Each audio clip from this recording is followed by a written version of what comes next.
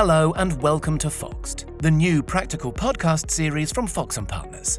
In these podcasts, we'll be looking at scenarios from our day-to-day practice, offering solutions to some of the most pressing partnership and employment law questions we hear from our clients. Our goal is to offer a digest of some of today's key issues in a succinct and practical style that we hope you'll find useful and engaging. Thanks for listening. Hello listeners, in this next instalment in our series of podcasts, David Reid QC dropped in to discuss the implications for partners and LLPs of the Supreme Court judgment in Uber. David's a leading silk in commercial employment and partnership law at the highly regarded Littleton Chambers in London, and someone often in the mix of the leading cases of the day. In the special guest podcast, we'll have a look at the wider impact of the Uber judgment outside of the realm of the gig economy, and we'll discuss why firm management should be considering its implications. Uber might have reached the end of the road, but maybe the navigation system is only beginning to boot up when it comes to the status of partners. I hope you enjoy the podcast. So it's a warm welcome to Foxed, our podcast series, David. I hope you're well and thriving. I am, thank you. Very good. David, we're going to have a look today at the implications of Uber in the context of partnerships and LLPs. And I think it's fair to say there are some fairly knotty issues to work through, but we'll discard the anoraks today and focus on some less obvious but potentially significant implications outside of the gig economy. So Uber then, let's get straight to it. We know it's the go-to status case. David, perhaps you could maybe start by just setting the scene a little bit and explaining maybe what Uber tells us generally and what has changed following Uber as to the approach we must take to the issue of employment status. Thank you, Ivor. Yes, it may seem slightly surprising to begin with that a case involving a transportation system or cab service has any relevance towards the world of partnership, but I think that it does. And just to set that context to understand what Uber was about, it's worth remembering that if you look at any set of relationships which are in the field of employment or self-employment, and self-employment in that context including partnership, traditional law, LLP membership, there are three categories. Those three categories were very specifically recognised, if one will recollect, in Bates van Winkelhoff. One has the traditional classic employee, a contract of service, at one extreme. And at the other extreme, one has someone who is genuinely engaged in business on their own account, or indeed as part of a partnership engaged in business on their own account, who's self-employed. And then we have that intermediate category of workers, where there are certain rights and protections afforded to the intermediate group. And that, of course, we know from Bates van Winkelhoff is something that extends to partners under terms of an LLP agreement, or rather members. Now, the point about Uber is that the drivers in Uber, they weren't asserting that they were employees. They were asserting that they were in that intermediate category of workers. So to that extent, you think it's really covering old ground that's already been traversed in Bates van Winkelhoff. But the importance of Uber is in the question of approach. Obviously, people look to draft and define relationships in a way that puts them in one particular category or another, and Uber's case was that the categorisation of the individuals was properly seen as being self-employed. And the approach of the Supreme Court was to take a further step beyond the earlier decision of Autoglens, where it was said that if the written documentation didn't accurately reflect the true relationships, a wider position could be looked at. But it all appeared from Autoglens that it was necessary firstly to start with the contract and then consider whether or not it accurately reflected the reality. But the approach in Uber is really not to start with the contract, but to start with the reality of the relationships and to consider, and it's important to see this in context, that Uber was looking at statutory protections. It was perceiving it as being a question of statutory interpretation, but to look at the relationship and then consider whether or not it fell within the statutory protection. And in terms of the contractual labels or drafting, that's rather relegated to the extent that in the legislation that Uber was particularly concerned with, national minimum wage and working time, there are provisions that prevent you contracting out of those rights, And the Supreme Court relied on that as reflecting a view that statute was concerned with extending its protection to the reality of the relationship rather than the labels or structure that the documents might put on it. And just pausing to note that although the claimants in Uber were asserting worker status in the intermediate sense, the same logic from Uber logically must apply across to those asserting employment protection rights, such as unfair dismissal, where the same statutory regime of protection operates and the same exclusions from contracting out of those rights. So I can see, and this is really your point, Ivor, that it's the go-to case on status, that anyone who's going to be asserting that they're an employee for statutory protection purposes or a worker for the wider protection rights is going to be going to the Uber case and saying the starting place is looking at the reality of the relationship. Is there control? Is there direction? Am I agreeing to serve in return for remuneration? The minute you recognise that, you can see that coming across to the world of partnership, where there are issues to an extent as yet unresolved, and I'll address that just in a moment out of Bates van Winkelhoff, about the true nature of a relationship, Uber's going to be an important case. Yeah, you mentioned Bates van Winkelhoff there, that we know from that case that you can't be an employee and a partner of the same firm. Partners can employ themselves, essentially. And we also know, following the Reinhardt and Andre case, that you can't be a member of an LLP and an employee of the same firm. But what about that issue sort of canvassed in Van Winkelhoff? Do you think Uber might change the view of worker status in traditional partnerships? I think it has to, but I think there's a hanging question left in Bates van Winkelhoff by the Supreme Court, which they didn't need to go to. The traditional rationale for why you couldn't be employed by a partnership of which you were a partner was that you couldn't employ yourself. And that line runs back to an old line of case law, back to the 19th century. But the point was argued in that case that as a result of changes made in the 1920s, it was possible to contract with yourself if you were contracting yourself as part of a multi-party contract. So I could be both a tenant and a landlord if in fact I was one of a number of tenants contracting with myself as landlord. And the point was made that those statutory changes had really removed the rationale for not being employed by your own partnership. And that point's noted in the Supreme Court in Bates, but because they were only concerned with statutory protections based around that intermediate category of worker, it wasn't necessary for you actually to be a true employee, the Supreme Court didn't express an opinion on it. So there remains an argument that actually the proposition that it's no longer possible to be an employee of a partnership of which you're a partner, or indeed an LLP of which you are a member, may not hold good.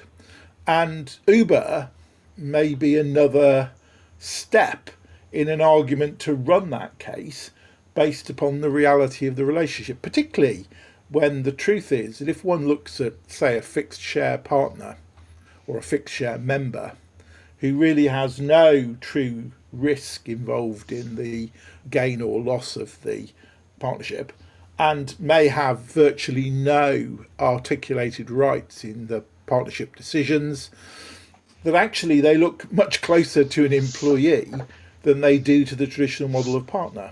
Yeah, the fixed share partner scenario might be the most interesting and practical issue to really tackle, because most people who enter into partnership for the first time are designated a salary partner, or increasingly commonly a fixed share partner, not a full equity partner. There are significant numbers of this kind of partner in professional practice, and the partnership agreement usually establishes that remuneration is payable out of profits, irrespective of profitability. The fixed share could be a cap on profits or a guaranteed fixed sum. All of that depends on the wording and interpretation of the agreement. But in reality, most of those individuals have very little say in the decision making of the partnership. They're subject to the direction of probably a very small management team. And, one might wonder in those circumstances whether they might wish to treat themselves as an employee, frankly, having all of the disadvantages of partnership, but perhaps none of the advantages in their particular circumstances. So do you think any of those individuals might have a better shot of arguing they are in fact an employee? And really, what would be the advantage of doing so? Well, number one, I think they do have a better shot in the light of Uber. And it's fair to say that you can see that there's a marginal distinction between someone who's a traditional employee, let's say a senior associate of a law firm, who's then invited to step over the threshold to become a member, but in fact there's a modest change in terms of their remuneration, changing from being what's articulated to be salary to what's articulated as being a fixed share, but their actual powers, autonomy and direction and control all remain the same. So you can see that if you take the Uber approach of looking at the reality of the relationships, there's an advantage there. Is there an advantage for an individual seeking to argue statutory protections around employment? Well, two possibilities spring to mind. Firstly, the possibility that there is an argument that unfair dismissal rights were not lost. So your associate who had 10 years service and redundancy rights steps over the threshold and becomes a member. The argument that in fact it hasn't changed their true relationship as being that of an employee for the purposes of statutory protection for unfair dismissal or redundancy. And the other issue, of course, is that with expulsion, we know that protections in relation to discrimination and protected disclosure extend to members or partners by the scope of the width of the definition of worker. But one of the things you lack, particularly in the context of protected disclosures, is the ability to seek interim relief. That's an urgent tribunal hearing in a public forum to restore you pending a full hearing to your previous employment relationship. And one can see that there might be quite a powerful tool for an expelled member in wanting to bring such a claim, particularly where the LLP may have carefully structured most of its dispute management around arbitration, and that can't be excluded if there is a claim for employment status in the employment tribunal. You wouldn't be able to stop someone at least asserting or bringing that claim, and then there's the prospect of a open hearing on that particular issue. And we know for some the threat of public determination of issues has a powerful concentrating factor in terms of settlement. So again, I can see expelled or those threatened with expulsion seeing some mileage in these arguments. I agree with all that. A fixed share partner who is expelled or compulsory retired have a number of tools in their toolbox to attack that. There might be issues regarding unlawful exercise of expulsion powers, proper procedure, express or implied, natural justice, bad faith, and so on. However, almost always resolved in a private forum but arbitration. And I think the spectre of having all of that ventilated, which has to be in a public forum and an interim relief hearing, could be something which is a serious bargaining chip for any individual, and potentially a risk that many partnerships perhaps don't appreciate might be kind of lurking within the partnership body. So if that is a risk, what kind of practical things should we be thinking about to help partnerships? I suppose the starting point is to consider carefully your fixed share partners and the extent to which on the facts, on the evidence, they are in truth employees. But maybe do you think they should be thinking about, having some of those or all of those fixed share partners, depending on the context and the constitution and the culture of the partnership, participate in the management of the firm or that sort of thing? Because we know the drafting ain't going to do it, so they have to do something else. Yes, so I can see force in that, in the sense that you need the reality of their involvement to reflect a genuine engagement in business in common, and that may be reflected in greater democracy involving the individuals in the decision-making processes of the firm. It may involve, as we know sometimes for the tax structures, greater investment in terms of contribution, something to reflect that the reality is one of commonality of business interest engaged on your own account, rather than something suggesting that really you are no more than, to use a colloquialism, a wage slave under a different label. So perhaps consider the impact of Uber in those arrangements everyone has grown accustomed to, rethink the partnership documentation, view it in the light of Uber and the casting out of any of those terms that would declare an individual to be any particular status, and think again about the arrangements as regards risk management. And David, the firm may wish to ensure the fixed share equity partner has an entitlement to a share in the surplus assets of the LLP in a winding up. I have there in mind the Tiffin and Lester Aldridge case. That was a consideration found consistent with partnership status. But that's something that would be addressed in the terms of a partnership deed. But do you think that that kind of provision can be distinguished from a term that expressly classifies a party's legal relationship that we know would be void per Uber? Well, I think it can. I mean, obviously there's a spectrum which we'll inevitably look at between a clause that simply says you are not an employee, a bare assertion, and that's the sort of clause which is most likely to be regarded as being ineffectual, and a clause which genuinely defines the structure.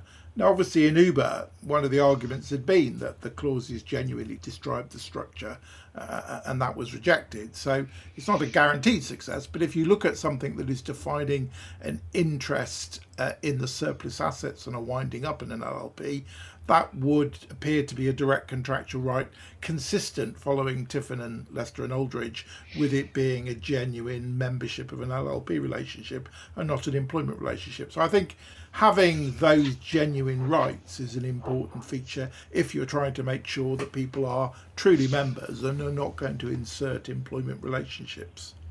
Yeah, so some solutions there, I agree.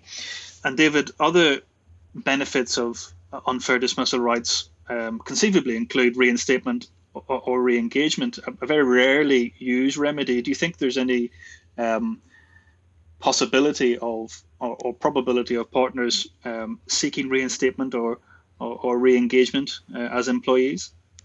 Well, there are two interesting issues about that. The first is the issue of employees, well, those who assert they're employees, but also assert that the dismissal was connected to protected disclosures, because they might seek orders for interim relief in order to establish in a public forum their status outside of the protections of arbitration. But there is always a big incentive in negotiation terms to ask for reinstatement and re-engagement in an unfair dismissal claim, not necessarily because one thinks one will gain it, but because an employment tribunal, if it makes an order for reinstatement or re-engagement, awards arrears of pay from the date of dismissal to that order, that's a way of stepping around the cap on unfair dismissal. So it's quite common for people to articulate in schedules of loss in unfair dismissal cases that they're seeking re-engagement or reinstatement, because it enables them to put, even an unfair dismissal claim, a schedule of loss which completely outstrips the cap on unfair dismissal claims. So I anticipate that a smart fixed share or junior equity partner who asserted employee status and sought to bring an unfair dismissal claim with a schedule of loss will probably ask for reinstatement, re-engagement, even if only to be able to do a schedule of loss that exceeded the amount of the cap on unfair dismissal claims. Quite. And do you think that same smart fixed share or junior equity partner might want to challenge their covenants on the basis that the Bridge and Deacons proposition, I think some 35 years vintage now, doesn't apply to them, and that their post-termination covenants are likely to be too wide and unenforceable because of their status? Yes. Well, of course, we've had this sort of unspoken issue that many people look at Bridge and Deacons and look at the argument that underlay that around protection of the goodwill and the communality of the covenants in there and questioned whether or not that really applies to the modern LLP, even for a member of a modern LLP. But if you've got someone who's actually saying either in an LLP or a traditional partnership that the relationship is actually one of employment, well, the spectrum would say you're way over to the left on restraint of trade, and you have to take the benevolent approach that the courts do in the context of employees, of holding quite tightly the firm to establishing that the covenants go no further than is reasonably necessary to protect legitimate interests. So again, if those covenants are broader than an employee would typically have in the circumstances, an allegation that someone is an employee might be coupled with an assertion that the clauses are avoid as being in restraint of trade. David, thank you very much for all of your comments and thoughts. I really appreciate that, and hopefully at some point with the sun coming out and the restaurants opening up, we can see each other in 3 dimensions in a normal setting and chat more about these issues. That is something to be hoped for. Thank you. And that concludes today's podcast. We hope you found it useful and engaging. Do get in touch with us via our website or email us at podcast@foxlawyers.com if you have any queries or questions about anything you've heard today. And join us again next month, where my colleagues Dean Fuller and Eleanor Diamond will be discussing the right way to jump partnership. Goodbye now. Thank you for listening to this episode of Foxed, and we hope you enjoyed it. Don't forget to subscribe or find out more details on our website at foxlawyers.com.